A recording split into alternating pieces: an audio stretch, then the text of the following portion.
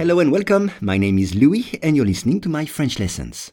For each lesson, the text in French and the English translation are available in the description field. You can get it for free from your podcast app. And if you want to practice your spoken French, I offer one-on-one lessons via Skype. For more info, please contact me at logokala, Logokala,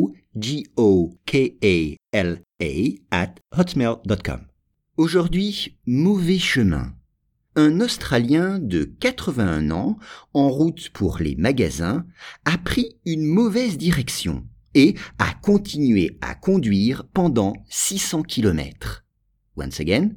Un Australien de 81 ans, en route pour les magasins, a pris une mauvaise direction et a continué à conduire pendant 600 km. On commence la leçon avec un Australien. C'est quelqu'un d'Australie, un Australien. An Australian, un Australien. Lui, il était âgé de 81 ans. 81, 81 ans. Un an, 1 year, un an. Exemple, cette année, je fête mes 40 ans. C'est mon anniversaire demain. Cette année, je fête mes 40 ans. C'est mon anniversaire demain. Cet Australien était en route. Être en route. Regardez l'orthographe dans le texte. Être en route. Être sur le chemin. Il allait, cet Australien, allait faire les magasins. Il était en route pour les magasins. Exemple, je suis en route pour le dentiste. Je suis en route pour le dentiste. Ce qui veut dire, je vais chez le dentiste. Je vais chez le dentiste. Lui, il a pris une mauvaise direction. Une mauvaise direction. The wrong way. Il s'est trompé. Il a cru être sur la bonne direction. Mais il était sur la mauvaise direction. Et puis, il a continué.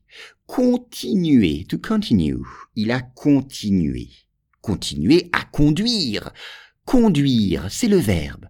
Conduire, to drive. Exemple, j'aime conduire, je ne laisse pas ma femme le faire. J'aime conduire, je ne laisse pas ma femme le faire. Ou bien, conduire une voiture est possible à partir de 18 ans. Conduire une voiture est possible à partir de 18 ans. Et enfin, pendant, c'est-à-dire for or during.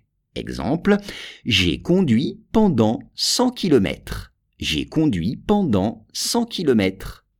Ou bien, Notre-Dame n'a pas brûlé pendant des siècles. Notre-Dame n'a pas brûlé pendant des siècles.